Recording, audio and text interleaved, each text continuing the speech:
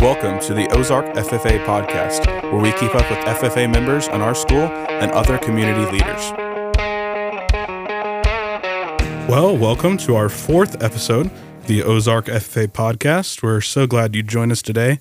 I am here with one of Ozark's finest, Dr. Jeremy Brownfield, principal of Ozark High School. It's great to have him on the podcast today, and we're all glad to be here. Dr. Brownfield, tell us about you, who you are, kind of your agricultural background. You bet. First, thanks for having me. You're doing a great thing here with the FFA and trying to promote your membership and everything we have going on in Ozark. So I'm honored to be here today. I've been at Ozark now 17 years. Yeah. 7 as a teacher, and the last 10 I've been an administrator. I have 3 kids in the district. They're 8th grade, 6th grade, 4th grade. So, this is now home. Yeah. For me, and has been for a while. But I taught 2 years at Fordland prior to coming to Ozark. I grew up in Buffalo, north of Springfield. Grew up on a farm my entire life. My dad and brother still farm. Awesome.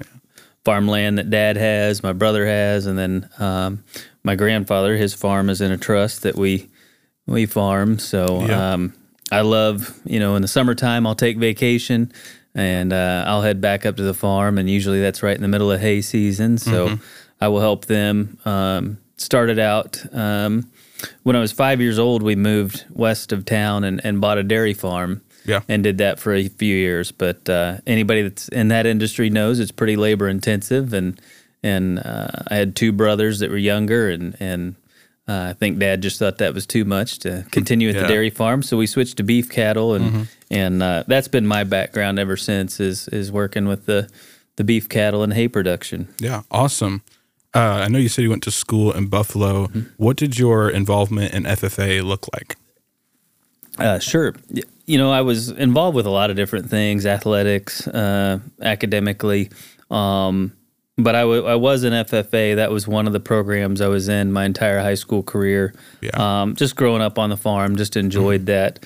And because of my other activities, I wasn't ever able to serve in any leadership capacity in FFA, but always enjoyed contest season. Competing was really the thing I enjoyed most. So picked a team every year and a contest team, and was part of that. Was lucky enough. One year we had a team in the soils competition. We were 5th place in the national competition. Wow! I was able to place top 5 in the nation in that. So I just really enjoyed the competition of contest season, and our instructor took a great deal of pride in getting us prepared for that. Yeah. And it was a really good time. Yeah, that's great to hear.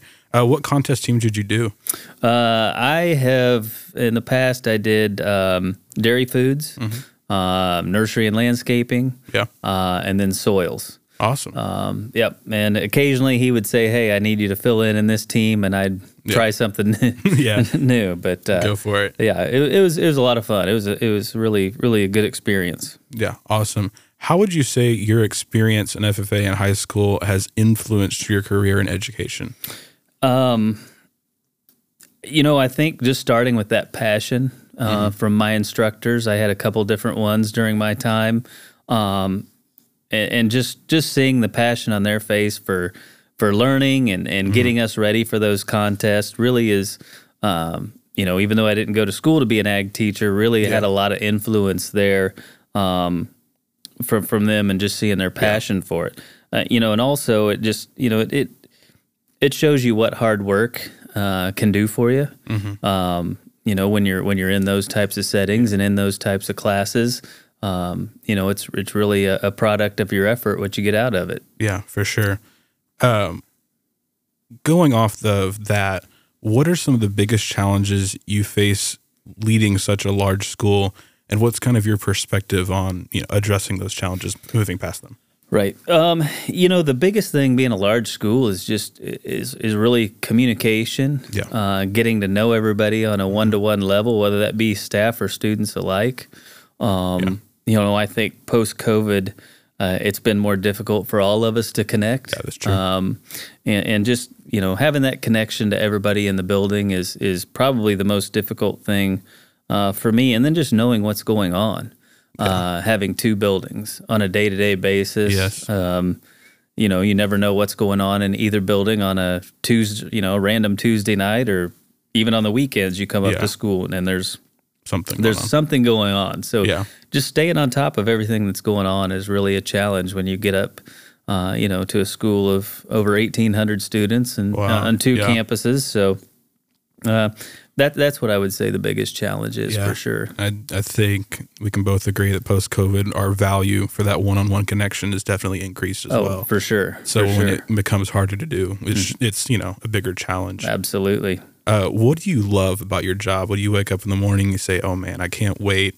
Your favorite part, right? I often tell people that the reason I wound up in high school is I had such a good time in high school and enjoyed my time as a student that there was a little part of me that never wanted to grow up. Yeah. So I think the part that I love most is just getting to be around high school students, seeing their passion, seeing their energy. It's just exciting to be a part of a young person's life as they're trying to find a direction and a way, and it's just something I wake up every morning looking forward to be a part of that. Yeah, that's awesome. See, one thing I would ask is, what advice would you give a high school student who, like me, senior, about to graduate, moving on to the next season of life? What's one piece of advice you'd give somebody like that? I would say right now, especially to a senior here, we're almost at semester break, is enjoy every moment you have. Yeah.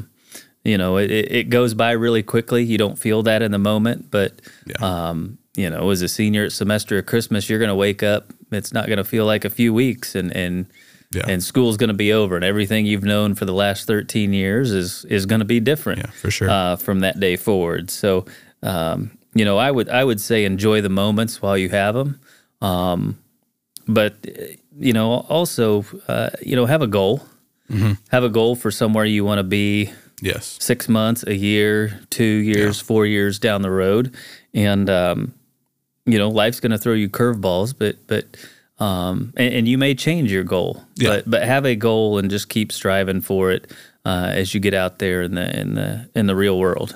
Yeah, for sure. You cannot change your goal if you don't have a goal. Absolutely. So that's very important.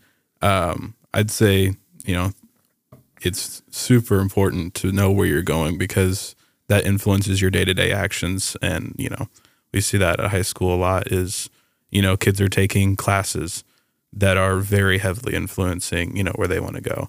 And so some part of the new OIC edition is we're able to do that better.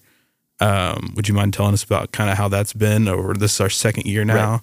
Right. How's that kind of going? Yeah, absolutely. Like any new process, we've experienced some growing pains in trying to determine how logistically just to make this work best. But, this being year 2, I think we have done some things for the students and staff both in terms of the transition time between buildings. Yes. To allow a little bit more travel time and lose a little bit less instruction in the classroom. We're continuing to look at our enrollments in different programs, seeing what courses we may need to add as part of the OIC.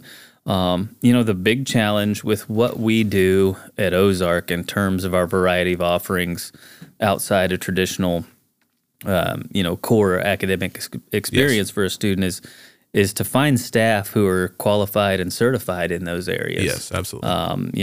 Most high schools don't have this type of setup or these types of problems because they send students to a career center or in Springfield they'll send them to the OTC main campus. But we try to offer all that here to expose our students. So, like I said, just being able to find some of those unique staff members that we need for some of these programs is a challenge.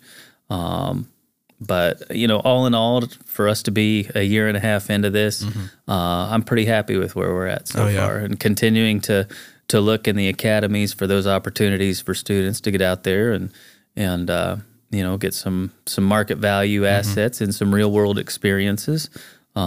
But again, I'm pretty pleased with where we are a year and a half down the road here. Yeah, I think that's amazing. And I think anybody in the district, if you told them 4 or 5 years ago what this is going to look like today, they wouldn't believe you. It's truly amazing what's happening down here. And I think everyone's glad to be a part of it. That is awesome to hear. Yes. Well, thank you for joining us on the podcast today. We are so honored to have you. I know this has been an episode a lot of people have been asking for. So I've been asking for it. Yes, I've been asking for it. So glad we could make it work. Yeah, awesome. Well, thanks for being here and thanks for joining on the podcast. And for those listening, thanks for being here with us today. And we hope you enjoyed our conversation here and have a great rest of your day.